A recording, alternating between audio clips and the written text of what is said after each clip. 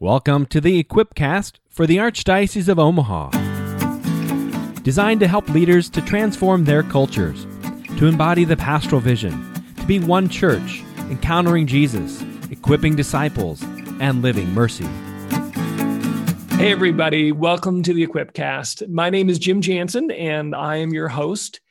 And happy Easter. I'm so excited that you guys are here back with us. The King is risen and the tomb is empty. And we have a special episode for you today. Every now and then we'd like to do an episode that's a little bit of a meditation, just an opportunity to reflect a little bit on some of the special seasons that the Lord gives us. And here now, as we find ourselves in the Easter season, we have a guest with us, Father Taylor Leffler. Father, how you doing today?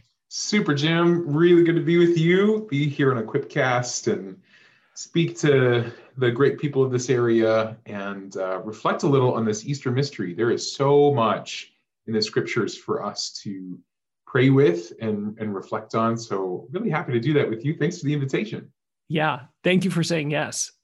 So, Father, start off just right. Speaking of yes, talk about the big yeses of your life. Give us just a little bit about the story, how you first encountered Jesus. Who are you anyway? I'd love to share. I grew up in Little Nazareth. Grew up in West Point, Nebraska, right here in the Archdiocese of Omaha, a town of about 3,400 folks, and lived in the same house on Nifon Street my whole entire 18 years of life, and went to Guardian Angels Catholic Elementary School and then Central Catholic High School. Worshipped at the same altar there at St. Mary's in West Point every single Sunday my whole life. We really hardly ever missed a Sunday. And I mean, it's no secret that Catholic school isn't really enough to evangelize a person necessarily. And I found myself straying big time by junior high and high school. I just kind of thought it was all goofy and not believable and not worth my time. I had other interests and things I was looking into. I was in a rock band. I was into airplanes and I wanted to be a pilot. And is that a thing in West Point? You are not the first priest to be on this podcast to talk about a rock band coming out of West Point. I'm just saying. Really? Yeah, it was a thing. It was a thing. And you will find no video or photographic evidence of such a thing. So don't even try. Don't even try to look it up on YouTube. I'm not going to tell you the name of the band because it's not worth your time. But it was... I've been reflecting on that lately. That was a way, I think, for me to get some of my angst out. That was an exercise of energy for me, which was good. Yeah. It was good. Music played that role for a while, but something else took that role a couple years later. I was a junior in high school when I just kind of reached the end of my searching, really. I was like, these things I'm trying are not making me happy. I feel unfulfilled. My friends weren't always the best influence, nor did I even enjoy being with some of my friends anymore. It was just kind of not worth it. So I just started to pray for new friends. I just kind of talked out to the empty void that I thought was maybe God, that there would be somebody on the other end of that, and just said, God, if you're real, send me some new friends. And I tell you what, Jim, our family moved from Napa, California to West Point, Nebraska. Oh, sure. Which happens all the time. Yeah, all the time. People come from Napa to West Point. I mean, right. There's no place like West Point. Because they're coming for the, and that's why they come. Hot dogs, we had Wimmer's hot dogs were all made in West Point before they sold out to some big company. So sure. They come for the hot dogs. Yeah. Naturally. Right. Wine country, hot dogs. Yikes. Yeah. Okay. So tell me about this family. Well, there was this family. There was another family from Sheldon, Iowa. And then there was another family from Ramstein, Germany, who all moved to West Point, Nebraska within the matter of a couple of years. I'm not kidding. Wow. Straight up providence, because all three of those families had a huge impact on my life. It was nothing magical. It was God's providence. And all three of those families were just like exactly what I needed at the time. And I spent time with them and their children, and the wife of the family from Ramstein, Germany. They're not German themselves. They were there for the Air Force. But she was the daughter of a Baptist preacher. She grew up Baptist. Her dad's a minister. She met this Catholic boy from West Point, Nebraska, actually. Married him, joined the Air Force, became kind of an Air Force family, and then became Catholic and brought some sort of Southern Baptist flair to Catholicism. She discovered Life Teen, and she worked with Life Teen for a while. And then she brought the Edge and Life Teen, the junior high and the high school programs, to West Point for the first time. Even though we had a Catholic school and a Catholic church, we didn't really have much of a youth group. So, we'd learn about stuff in religion class, and we went through the sacraments and stuff, but there wasn't really a youth group or kind of a conversion engine sort of a thing happening for kids in West Point at the time. And she kind of single-handedly brought that to West Point. She had all of the experience and the resources, but then didn't know any people. But then she met some people who were like, well, we don't have any of the resources, but we know all the people. So they came together, and the rest is history. And that's awesome. It was just a huge movement in my life to have new friends and to encounter Jesus in the Eucharist, to encounter him in the scriptures. I learned from this woman who the Holy Spirit was and how to pray. Can you give her a shout out? Because I know who you're talking about. Oh, totally. Lisa Hunke of West Point, Nebraska. Wonderful woman. We love you, Lisa. We do. Lisa, I talk about you all the time, as I am right now. This fiery, redheaded daughter of a Baptist preacher who brought the fire of the Holy Spirit to my life, and I am forever grateful to her. Yeah, that's fantastic. So now you're all grown up. You're a priest, associate at, well, maybe not all grown up, but, well, no, grown up, maybe not mature, but. I've got a couple more weeks of my 20s left. Okay. So I've got some growing up to do still. Yeah, but you are now relatively new priest here at the Archdiocese. You're the associate at St. Wenceslas here in Omaha. Very cool. They're telling us this is now the biggest parish in the state of Nebraska. I believe it. Although there is some debate. Probably the most registered parishioners, they're hanging from the rafters down in Assumption, Guadalupe, and right. The registration process doesn't happen with as much thoroughness there. So, but that'd be a fun party. Let's get Wenceslas and Our Lady of Guadalupe together, and that'd be great. That'd be amazing. Okay, so we want to talk a little bit as we're just now entering into this Easter season. I just want to talk and reflect about it. I have been captivated for a while now by one of the lines that Jesus drops during Lent, right? It's from Luke's Gospel, chapter 11. And the context is fascinating. Jesus, I love the way he continues and regularly defies expectations. One of the things that the story starts off, the quote says, when the crowds were increasing, which just that little phrase, at least for me, it's like, okay, cool. When the subscribers were going up in the podcast, when more people were paying attention, good thing, coming to hear Jesus. When the crowds were increasing, you start to notice Jesus seemingly getting a little angsty, and he begins to be at pains to clarify what it really takes to enter the kingdom. And he seems to, all the marketing folks, Peter and the rest of the marketing team are like, no, don't say that. Because he seems to, when the crowds are increasing, he tends to lean into his prophetic role or his prophetic moments. He says, this generation is an evil generation. It seeks a sign, but no sign shall be given it except the sign of Jonah.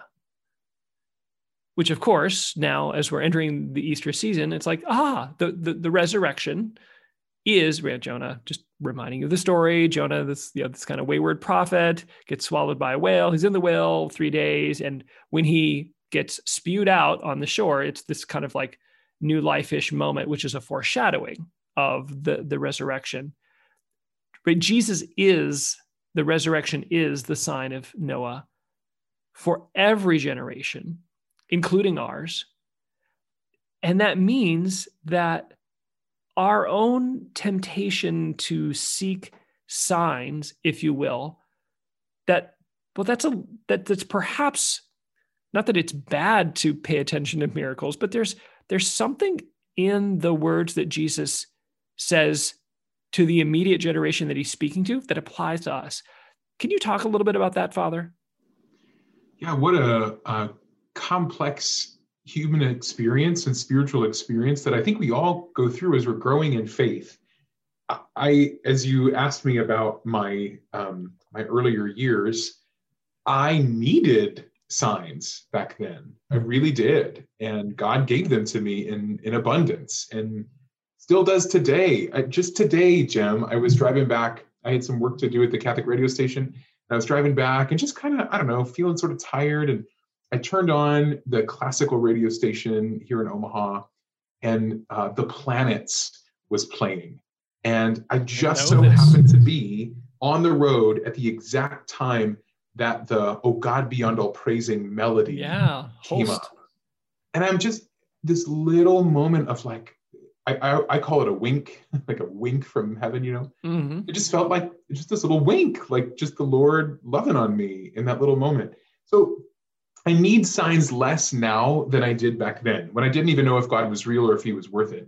And so it's not sinful to seek a sign. In fact, God, throughout salvation history, has been pouring signs on us. I mean, just think of the Moses story. I mean, there was sign after sign after sign that was meant to increase the people's faith and to move them into a place where they no longer really needed a sign. So God knows where we are.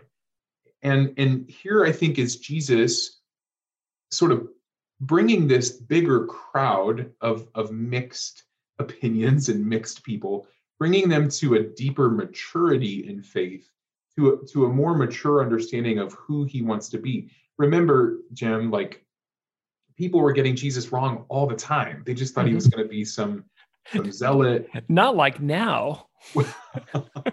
Everybody was the real Jesus now. Yeah. So glad we're not confused. Yeah, even when he was in their midst in this way, in a bodily way, as he was for those 3 years of his ministry, people didn't quite get him right all the time. Right. So here's Jesus saying, okay, you're seeking a sign, but the sign that you're going to get, I'm going to give you a sign, but it's not the one that you're necessarily anticipating. And I would say the sign of Jonah is twofold.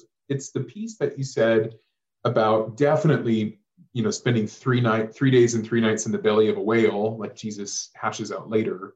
So the Son of Man will spend 3 days and 3 nights in the heart of the earth.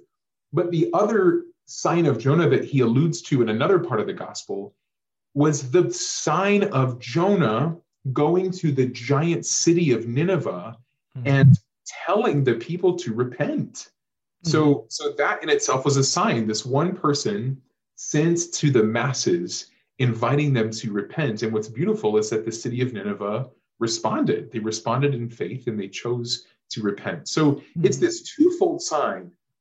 The sign of being in the belly of the whale 3 days, 3 nights, just as Jesus would be in the tomb and come to be spewed out of the tomb, so to speak. He rolled back the stone on his own, didn't need any help, and rose from the dead.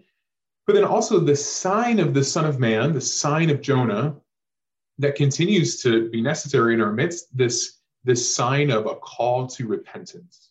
And I look back at my own life, as I think all of us can. There was this moment where the Lord had to really bring me to my knees in my teenage years to come to this place where I'm just like, okay, Lord, I'm ready to give up all this stuff that isn't healthy for me. I'm ready to give up all this stuff that drags me away from you. In other words, I heard and experienced the sign of the Lord's own invitation for me to repent. That's kind of the two sides of the coin here, I think. Father, that's super helpful because, you know, as you think about it, it's like the folks that Jesus is addressing this to, they've actually seen his signs, right? They've eaten of the multiplicated, if that's a word, the loaves that he multiplied, the multiplied loaves. He, right, they've eaten of those, they've seen the signs, and yet he's desiring to draw them deeper to himself, the resurrection as the premier sign. So here we are, right? We're in the Easter season now. Like, how do we really receive that sign? The resurrection, how do we let that become a foundation of hope for us day by day? One thing that comes immediately to mind is the reality of the empty tomb. I had the trip of a lifetime, the experience of a lifetime, going to the Holy Land back in January of 2018. And I got to spend the night in the Church of the Holy Sepulchre, which is built around the empty tomb. And actually, wow. Calvary is also within that church. Calvary and the tomb are very, very close to each other. So there's one church built on top of both places. You got to Google it to kind of see how that works out. It's confusing when you hear it. When you go there, it makes more sense. But there's this opportunity you can get sometimes if you know a guy where they'll let you into the church at like 7 p.m. and they will lock you inside and you can spend all night in the church. Okay, so this is not an accident, or this is not you hiding in the closet. This is a plan. No. This was a privilege, I suppose, of being about to be ordained a priest and knowing some Franciscans in Jerusalem, I suppose. But they locked us inside this church, and I got to spend, normally if you go during the day to the church where this empty tomb is, you can go inside the tomb for about 10 seconds before somebody yells at you and says, they go, next. It's not the most prayerful thing in the world. I had the incredible opportunity to spend a little over an hour inside that tomb, the empty tomb, on my knees. And I'll never forget what that was like. And I still go back there all the time in my prayer and in my imagination to just be in the empty tomb and to contemplate what that would be like to watch this dead, torn apart body of Jesus come back to life. That I'd never imagined that before, but like, what did it look like for, the blood came back into his body. One thing I have to bring this up in the podcast because I talk about this all the time.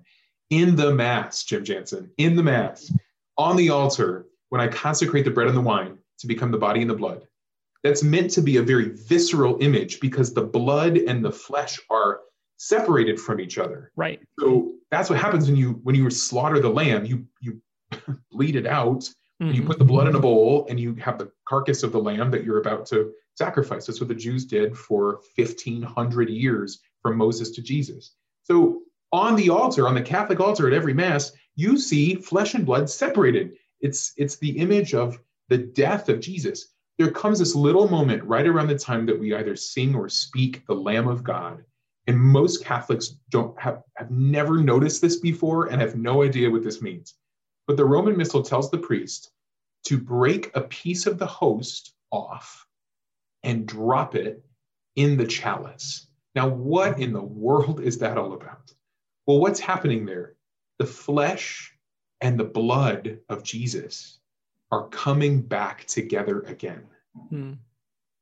We see that sacramentally. We see that happening on the altar. I try to make it as obvious as I can. I drop it from like a foot above so that you can see it. That's the sign of Jonah. That's the sign of the resurrection. The flesh and the blood coming back together again. The Eucharist that we receive in the Mass is the resurrected flesh and blood of Jesus, not just the dead Jesus. It's the resurrected Jesus. That's the Eucharist that we receive, and it's resurrected. And we see that every time. So I encourage our listeners to look for that. Next time you're at Mass, watch for that moment right around the Lamb of God where the priest drops a piece of the host into the chalice and contemplate the resurrection. Gosh, that's beautiful. One of my favorite biblical stories is the road to Emmaus. And, I feel like, spoiler alert, for those of you, the gospel tomorrow, or the day we release this, the gospel coming up here for the octave on Wednesday is the road to Emmaus. And again, spoiler alert, it ends with this beautiful Eucharistic moment. But the whole story ends up being kind of this image of the way Jesus likes to come alongside us, like how he behaves in his resurrected body. his ministry, I think it was St. Ignatius, right? They calls it's this ministry of consolation where Jesus loves to come and sneak up on people during the 50 days that he's appearing to his disciples in Easter. Let's just spend a little time kind of reflecting on that together here. Father, start us off, set the stage for people who aren't maybe real familiar with the story. This is Easter Sunday, by the way. An impossible amount of things happen on Easter Sunday in the gospel, but that's okay because Jesus is risen now. And if you read what Thomas Aquinas says about his risen body, he can pass through locked doors. That's in the gospel. He can do really miraculous things. He can go from place to place really, really quickly. Yeah, his efficiency just went up dramatically. I mean, he's like Absolutely. All over the place, literally. Oh, yeah. He deserves a raise. Yeah. He just got a raise. Oh, what? 10 points on the dad joke. Okay, thank you. I have permission myself to do dad jokes now because I'm a spiritual dad. Yeah, why not? I do them from time to time. We'll see if we'll slip one in before the end of this episode. We're on Easter Sunday, and we know early in the morning that Jesus was already risen. And we remember the stories about Mary Magdalene coming to look for him. They've taken my Lord. She thinks she sees the gardener. He says to her, Mary, all of those things that happen early in the morning. This is that same Easter Sunday, but it's later in the afternoon. It's kind of midday into the evening. And it says that very day, which is Easter Sunday, two of who? Two of the somewhat disciples of Jesus who were in Jerusalem for the feast of the Passover, by the way. All the Jews, at least as many as could travel, would come to Jerusalem for the feast of the Passover. That's why they were there. But it seems that these two people in particular were following Jesus to some capacity because they knew a lot about him. We'll find out in the story. But two of them were going to a village named Emmaus about 7 miles from Jerusalem. So that's helpful to know. 7 miles from Jerusalem. That might take, what does that take? Like, if you're going leisurely, like 2 hours maybe to walk from one place to another. Does that sound right? Do you walk 7 miles in 2 hours? I've been doing the treadmill more lately. I feel like I think I walk like 4 miles an hour. That's about right. Sure. Walk. Let's just say so, that. Yeah. Like 2 hours or so. And they were talking with each other about all these things that had happened.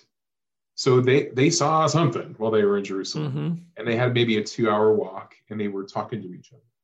And then it says, while they were talking and discussing together, Jesus himself drew near and went with them, but their eyes were kept from recognizing him. You can find some really interesting art having to do with the road to Emmaus, and Jesus is going to look differently. And this keeps happening. I mean, Mary Magdalene, who spent 3 years with the guy, didn't recognize him, thought he was the gardener. These two disciples, there's this random guy that shows up and they don't recognize him. And he just shows, I love, what's the word you used before, Jim? Like Jesus sort of like, just like pops up, like pops in. Yeah, I mean, yeah, he loves surprising people. It's his ministry of consolation. I mean, when we think of our stories, Jim, like Jesus surprised me when I was 16. Exactly. I was not expecting Jesus to come busting into my life at that age, especially at that age. But he did. And I love hearing people's testimonies of like when Jesus really surprised them. And sometimes it can even be at like the most, I don't know, dark chapter of your life when you least expect the Lord to break through. Yeah. Is often when he does. And I would add to that, the story does describe them as, two of Jesus's disciples. And just like you said, when you listen to them speak, they clearly knew him and loved him and knew the story. And, I think we're used to hearing stories of testimonies where God breaks into someone's life by surprise and captures their heart. But it's like he still likes to do that even when we know him and we love him. He loves to come alongside us, like he does here, quite literally, comes alongside them and surprises them and shifts their perspective, because the part that you haven't shared yet is they're kind of discouraged. They're like, It's this great scene. He's like, hey, what are you talking about? And then they're like, first, this hilarious moment in scripture. They're like, are you the only one who doesn't know what's been going on? Which is hilarious because in reality, he's the only one who really does know what's been going on. Nobody is more up to date on what's been happening the last couple of days than their fellow traveler, but they have no idea. So it's a really humorous moment in the scripture. I love it. But then they begin to relate this story. It's like, oh, it's Jesus. And it's like, it's this story of faith. They're like, oh, he was a prophet, mighty in word and deed. And, we thought he was the Messiah. And to me, what I find even more astounding is not only do they begin to relate all the stuff, but then our leaders handing him over and Pilate crucified him. But then they keep going and they talk about the empty tomb. They're like, and there's some women from our group who say they saw him. Unless we think it's just a kind of a sexist thing that they're just not believing Mary Magdalene, then they're like, and two others, which of course we know to be Peter and John, which you would think would have the credibility for them, and like, and they say the tomb was empty too. But anyway, and they're just kind of sadly walking away. Well, yeah, it said that they had stopped still and were looking sad as they're sharing this. Yeah, they went to the tomb and it was empty, and they were amazed at what they saw, and now we're walking home. I mean, so that's the other thing. It's like they were with somebody that morning, and yet they still chose to walk 2 hours home. Yeah, the fact that they some people say he's alive and the tomb's empty. It's just like, I love it because it speaks to, I mean, if you asked me on a bad day where I'm feeling kind of sad, I would say, oh yeah, Jesus is alive and he's conquered all and he loves me. And here I am. And still kind of, and it's this, they're not missing catechesis, if I can get a little nerdy for what they're not missing a part of the story. They're not missing catechesis. What they seem to be missing is an encounter. And that's what Jesus goes out of his way to provide. It's so beautiful. I love it. My favorite part of this whole story is Jesus's two questions, because that's how he brings them into the encounter. Is by asking them these two questions. The first question is nice. The second question is my favorite question in all of the Bible. And I don't know about you, I love God's questions. Remember way back to the book of Genesis after Adam and Eve sin and they're ashamed and they hide themselves and they're dead. The first thing God says is not like, cursed be you, or like, God says simply, where are you? Yeah. And it's not because he needs to know. He knows where they are. You never win playing hide and seek with God. Yeah, right. He knows that Adam and Eve need to hear that question and be asked that question so that they can acknowledge where they are. Here in this story, the first question we hear is this. Jesus shows up and he says, what's this conversation which you're having as you walk?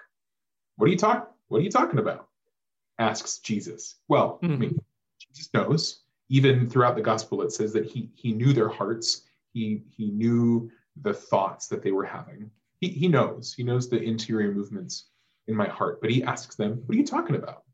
Inviting them to sort of allow him into this conversation. Cool question. I love that question. The next one is my all-time favorite question in all of Scripture. They say to him, well, are you the only one who doesn't know about these things that happen in Jerusalem? And his next question is, what sort of things? What sort of things? I love that because when I go to the Lord in prayer and, I'm sharing with the Lord maybe how I'm feeling, I'll say something like, in my heart, I'll just say yeah, Lord, I'm just feeling kind of, I don't know, kind of down today. And I can hear him ask the question, what sort of things? Tell me more about that. What do you mean you feel down? And Jesus just brings this out of me. A similar thing happened. I have to share this story. My very first 8-day silent retreat through IPF, the Institute for Priestly Formation. Father Mark Toops was my spiritual director. I was praying 4 holy hours a day, never done that before. And my first 3 hours were just like fireworks. I was praying with these passages and they were coming alive and just everything felt great. And then my 4th hour, I went to the chapel and I sat down, and for 60 minutes, absolutely nothing happened. It was just the driest 60 minutes. Nothing was catching my attention. Nothing was coming alive. So I took my pen and I wrote in my journal one word: nothing, period. So I went to direction the next day, and my spiritual director, Father Mark Toot, said, tell me about your last 24 hours. And I was like, well, here's this holy hour and here's all these other things. And then I got to my 4th hour and nothing happened. And without missing a beat, he said, ooh, tell me about the nothing. And I kind of just looked at him and said, I don't know what you're talking about. He said, tell me about the nothing. I'm like, that's a cool question, Father. No idea what you're getting at here. He goes, what was the nothing like? I'm like, kind of made me mad. Kind of mad that you're asking about it, in fact. And he's like, ooh, why are you mad? So you see what he's doing? And then what he helped to reveal in my heart was this like pretty deep-seated unbelief in my own ability to pray, and this deep-seated lie that like, oh, all this is just kind of my own head, or God's not going to show up for you in the way that you actually need. I mean, all of that came out of that one little question. Tell me about the nothing. That's like what Jesus is asking. What sort of things? I'm just encouraging our listeners, let Jesus ask you that question. Let Jesus ask you clarifying questions, because you will be amazed at what he can bring out of you. Mm-hmm. I love it, Father. I mean, this is why conversational prayer, contemplation, right, is the more kind of fancy schmancy name for it. Like why conversational prayer, relational prayer is so essential, because one of the things, I mean, nerd alert, as you were talking, was, back to the Second Vatican Council, Gaudium et Spes, that part of what Jesus does is he reveals man to himself. He reveals our own hearts to us. And one of the ways he does that is he asks us questions. I love it. There's so many other incredible questions that Jesus asks in the gospel. Thomas, have I been with you? Or was that Philip that asked that question? Have I been with you so long and you still don't know me? Well, and the one that comes shortly after this, I mean, there's the brief kind of insult. Oh, how foolish you are. Jesus does it, how slow of heart to believe all that the prophets spoke. So there's a little loving reprimand in there. Mm-hmm. Then, was it not necessary that the Christ should suffer these things and enter into his glory? I think he's trying to, which then he follows up with a Bible study, kind of going all the way through Moses and the prophets, kind of nice shorthand for the Old Testament. Jesus is going back to what they would have known, Isaiah, the suffering servant, that they would have known that it's not an easy job to be a prophet, and that, God's anointed, being God's anointed doesn't guarantee you an easy, happy life. And he reminds them of that and of the necessity of that writ large in his life. It's so true, because again, a lot of his disciples didn't get him. They thought he was going to be this political zealot. They thought he was going to just be a political figure. He wasn't a political figure in and of itself. He was the lamb. He was the Father's lamb that was sent to be slain, but not just slain in a passive sense, because he says elsewhere in the gospel, nobody takes my life from me, you guys. Don't get me wrong here. Nobody takes my life from me. No one's going to murder me, because I'm here to lay down my life freely for you. I've been sent by the Father as the lamb to be slain. He knew that from the beginning. He was prophesying that from the beginning. Simeon said that to Mary when she presented him as a little tiny baby in the temple. He said, a sword of sorrow is going to pierce your heart, and your son will be a sign that will be contradicted. So, I mean, this was part of salvation history. Jesus came to be the lamb, but it wasn't this like pure victim, because Jesus is victim and priest. No other lamb in Israel's history ever offered itself. It needed a priest to kill it and light it on fire. Okay? Jesus is the priest and the altar and the lamb and the victim he's all the things. He's all the things. I mean, talk about everything converging in him. He's the center of all history, but he offers himself freely, knowing how necessary that was because, oh, Jim, I've been thinking about this lately. Like for 1,500 years, the Israelites offered millions of lambs, millions of them at the Passover. And other times throughout the year too, there were other sacrifices that they would make throughout the year. After 1,500 years, God said, okay, that's it. One more lamb. But instead of you giving your lambs to me, I'm going to flip this upside down. And I'm going to give my lamb to you. One last lamb, male, unblemished, young. I'm going to give him to you. And this is what happens in the Mass. A lot of Catholics don't understand the sacrificial nature of the Mass. Mass is not just a prayer service. It's what we call the holy sacrifice of the Mass. That's why there's a priest. That's why there's an altar. That's why there's vessels and vestments and incense. It's because this is a new experience of the last one perfect sacrifice of Jesus. This is the same Jesus that draws near to you and me and says, what sort of thing? What are you talking about? What are you thinking about? How are you feeling? What sort of things? Tell me more. Father, talk a little bit more about the altar. I think people are comfortable, familiar with the idea of, Jesus as the priest, Jesus as the lamb. But you mentioned earlier, Jesus is the altar. Can you explain a little bit more about that for us? Yeah, I'd say most people hear that the cross is the altar.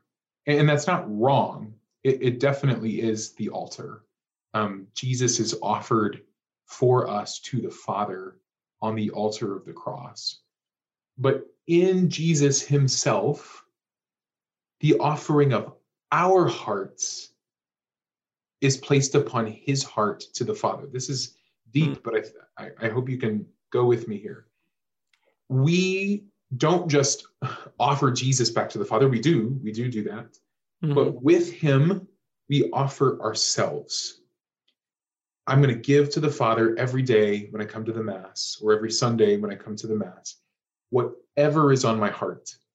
I'm going to make an offering of my heart, an offering of myself, an offering of my family, my vocation, my stuff, my thoughts, my feelings, my desires, my memories, my will, my intellect.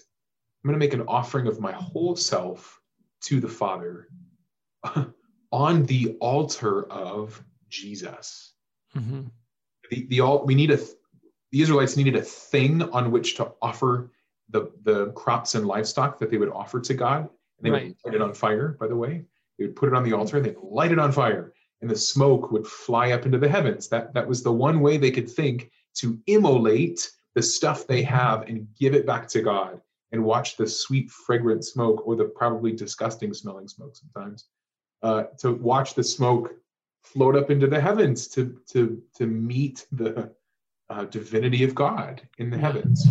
Well, yeah, the altar was that place where they could, they needed a place, they needed a location, a thing with which to give of themselves, the grain, wine, livestock, but to give of themselves, they needed that place. And Jesus is that place. Is the place. That's it. So we don't need to offer him anywhere else, or we don't need to offer anything to the Father anywhere else but through Jesus. Everything we offer to the Father through, that's why we always say through Christ our Lord, through him and with him and in him. That's where our hearts are offered. You'll also notice at the Mass, I love all this symbology of the Mass. At the beginning and at the end of Mass, the deacon and the priest kiss the altar. There's actually a lot of kissing that goes on in the Mass. Not sure if you know that. Kiss the altar, kiss the book of the Gospels, kiss the altar again, all sorts of kissing. And man, I gotta share this. I do lots of weddings, especially here at St. Wenceslas. I've got 18 couples that I'm preparing for marriage right now myself. Wow. And what happens at the end of a wedding? We're standing in front of the altar, And the bride and the groom, I introduce them and they kiss and everyone, woohoo, everybody claps, and the music is playing, and they turn around and walk down the aisle, and nobody's looking at father anymore because they're all looking at the beautiful couple and the photographer, and they're playing this loud music. And they miss a really important moment where I turn around and kiss the altar of my bride. Mm. This spousal dimension that I get to share in as a priest. I'm not just a bachelor. I'm not just unmarried or single. I share in Christ's spousal identity. And so there's something about reverencing the altar as the church's place of sacrifice. We show that kind of reverence, not to many things in my life, but to the altar as one. That's beautiful. Father, next wedding I'm going to, I'm going to cheer all the way through Father's kiss. You should cheer all over again when the priest kisses the altar. Yeah, I'm just going to, okay, maybe I could do that. I was just going to like keep up the cheer the whole way through and hope that he does it quickly. So, but we'll see. That is fantastic. That is really beautiful. And it's not a coincidence as we reflect on this story, it's not a coincidence that we keep talking about the liturgy. Could you break down a little bit? This story has a liturgical framework in it. I don't think you need any encouragement, but like, go for it. Talk a little bit about, again, for those who are familiar with it, but maybe have never seen this liturgical framework in this story of the road to Emmaus. The Mass happens in two parts: the liturgy of the Word and the liturgy of the Eucharist. So you could call it the feast of the Word. We feast on the Word. You got to think about we confess our sins and we profess the creed, and then we spend those minutes sitting and listening to the Word being proclaimed to us. It's meant to be a really contemplative time. And for some of our listeners, it is, and for some it isn't, because you got kids crawling all over you. Or as soon as you said that, I was like, well, it depends on your state in life. It absolutely does. Or whether or not your child is asleep. Yeah. I get to sit up there in that presider's chair with my eyes closed the whole time. I just get to contemplate on the Word being proclaimed. It's not just being spoken, it's being proclaimed, because we're there to receive it, like we're feasting on the Word. And then that's why there's a homily, because the priest is meant to bring us deeper into the mystery of what we just heard. And then the creed happens on a Sunday, which is meant to be a response of faith to everything we've just heard. Similarly, with the petitions that we pray, that too is meant to be a response in faith of everything we just heard in the sacred scriptures, and we turn it into a prayer of petition. That right there is the liturgy of the Word. And it's meant to be a feast. I mean, they call the ambo the table of the Word sometimes. The ambo is meant to be, and if you read the liturgical documents, the ambo is not just meant to be some dinky little podium. It's meant to be a solid and legit place where the Word is proclaimed. We're building a new church right behind me, in fact, here at St. Wenceslas. It'll be the newest church in Omaha, opening sometime this summer. We don't have a date yet exactly, but I just saw sketches for the altar and the ambo, and they are permanent. They're huge, and they're stone, and they're made of the same material. The same wood and the same stone are being used to make the altar and the ambo. There's a huge connection there, because we feast on the Word, and then we feast on the Word made flesh. That's what the Eucharist is.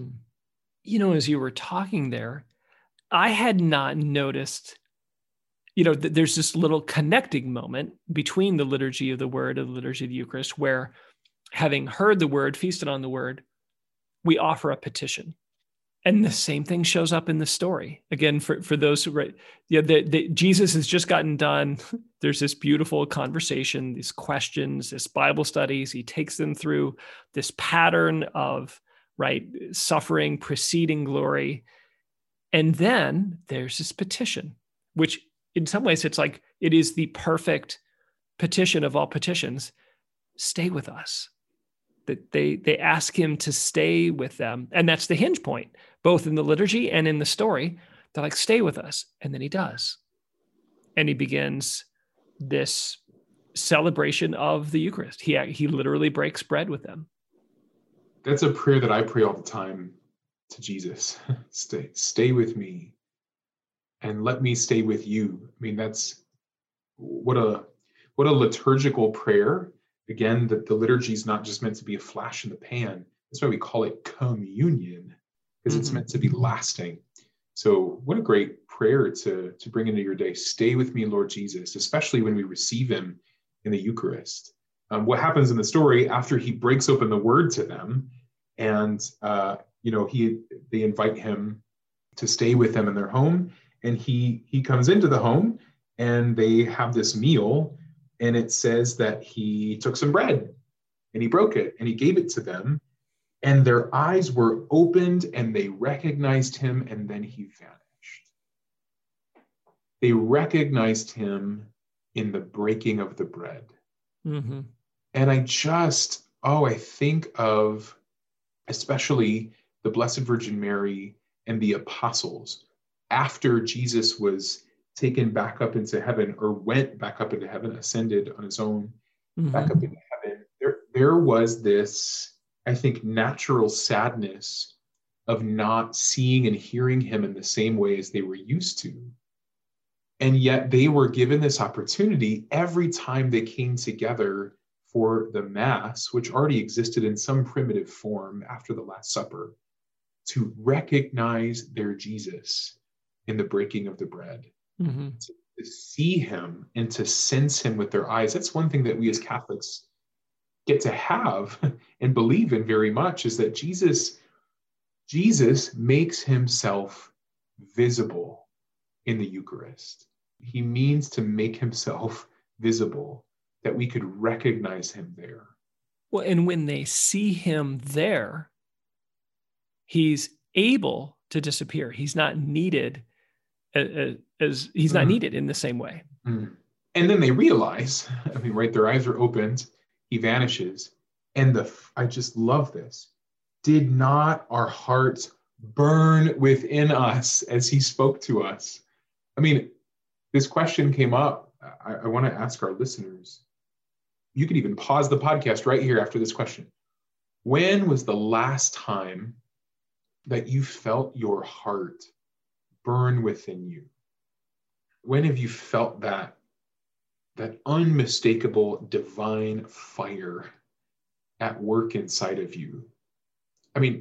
I shared before that little moment I had in the car today when that melody came on through my radio. My heart burned within me.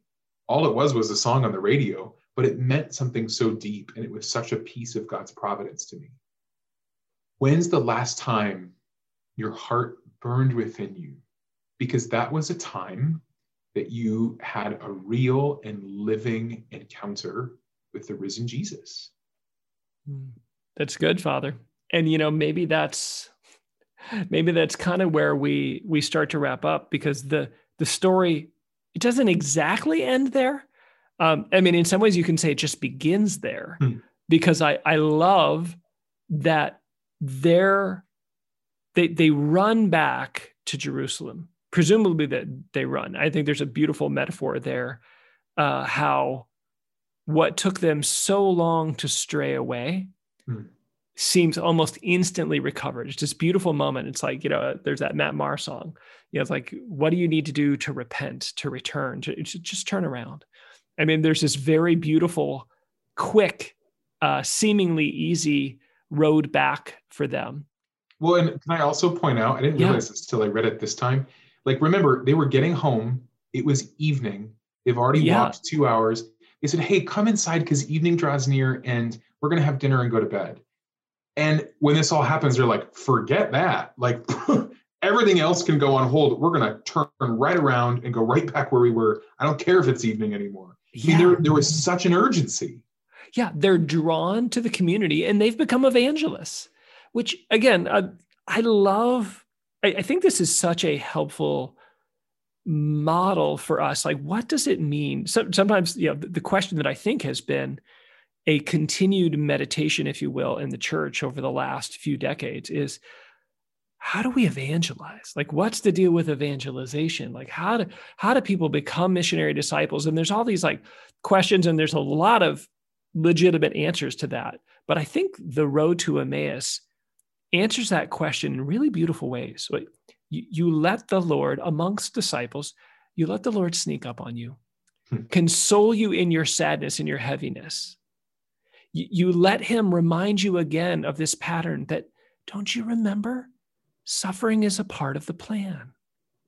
But it's okay because the glory is coming.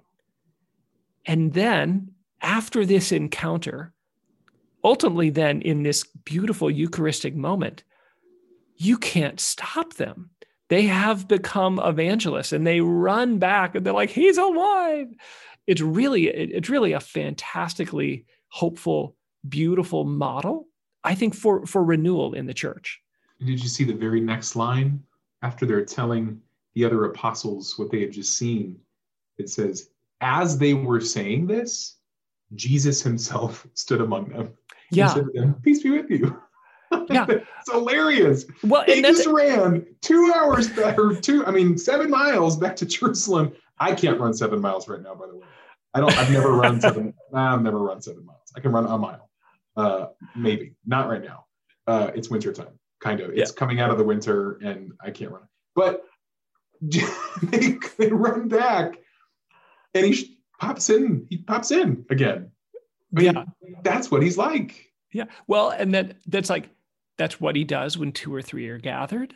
That's what he does when this sign of Jonah, the resurrection, is proclaimed. That's what he does. He shows up. Can we say something to our married men and women listening here? Absolutely. This story is shrouded a little bit in mystery because it tells us who one of the disciples is, but not the other. It tells us that one of them was named Cleopas, but there was Cleopas's partner, friend, other person walking back to Emmaus who goes nameless. Notice a couple of things. They are traveling together to Jerusalem, just 2 of them. They're going back to the same house, by the way, at the evening time. They're going to stay together. So they could be siblings or they could be husband and wife. We hear in the Gospels that there was this woman hanging around Mary and the other Marys and the apostles, named Mary, wife of Cleopas. So we know that there's a Cleopas, and I mean, unless there's more than one Cleopas that's that close to Jesus, but there's this Cleopas and he has a wife who also is close to Jesus. So this could very well be a story about a husband and a wife. Mm-hmm. For those of you who are married, like read that in a new way. I want to give a shout out to Luke and Haley Miller. They were the very first couple that I ever married. I was still a transitional deacon back then, but Luke is from Norfolk, Nebraska, and Haley is from right here at St. Wenceslas in Omaha. And they're now focused missionaries out in Washington State. And they asked me when I celebrated their wedding if we could use this gospel within the context of perhaps these 2 people being husband and wife. And for Luke and Haley, who are disciple makers, very, very clearly, and know who Jesus is. And I mean, that meant so much to them. And I even found an icon. You can find it online. Some nuns, I think, make this icon of Emmaus with a bride and a groom. It's very clearly a man and a woman together. And if that's true, that means the world for you married couples to have this story as an icon of what Jesus wants to do in your marriage. Yeah. I would struggle to relate to any moments of discouragement in the marriage, but other than that, Jim, the cross is part of the glory. Yeah, it's so fantastic. And it really is, it's the reminder. It just gently is like, did you think it was going to be easy?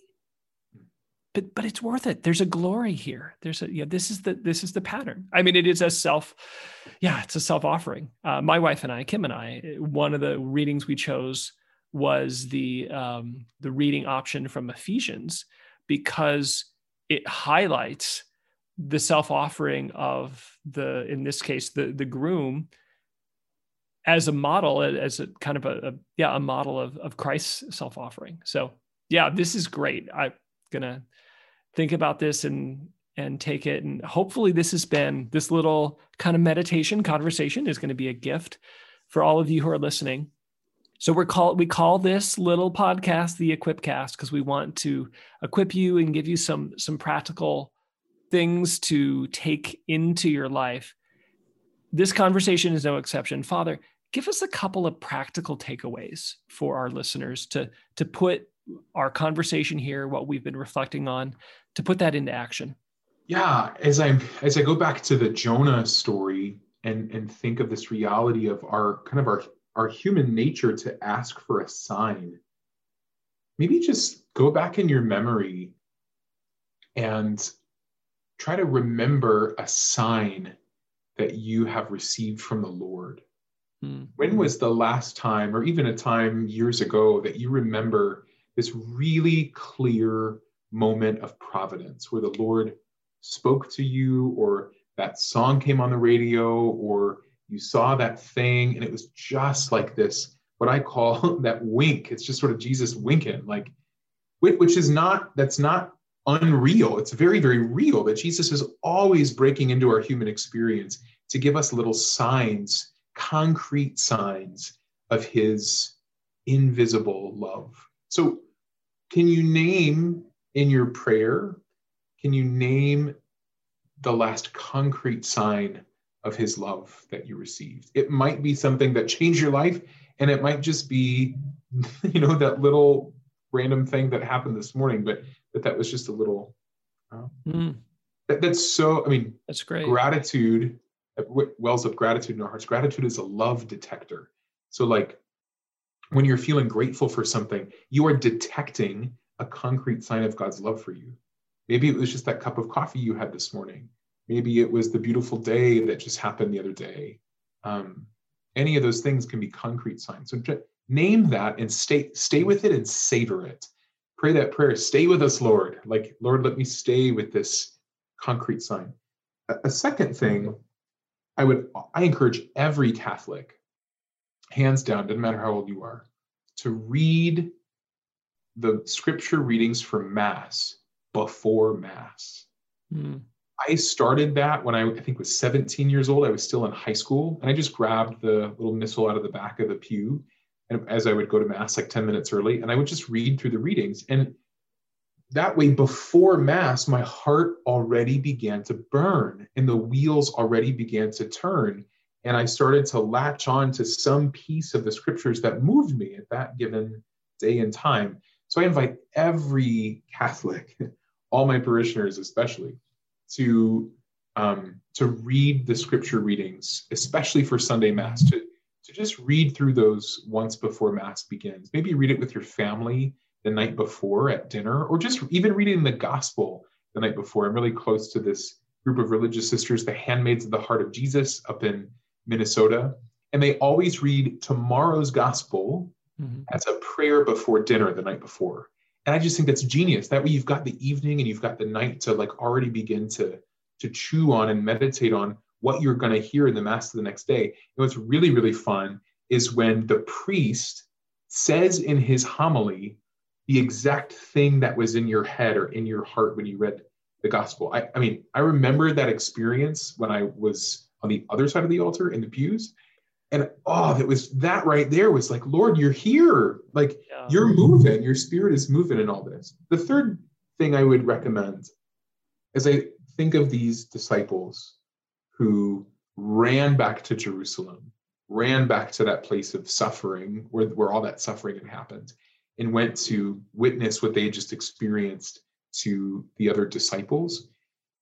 My encouragement is, I don't know where you are right now or who you're with right now, but I want to invite you and challenge you. The next person that you see, whoever that is, maybe it's your spouse or your kid or a driver or a coworker, the next person you see, witness the good news to them somehow.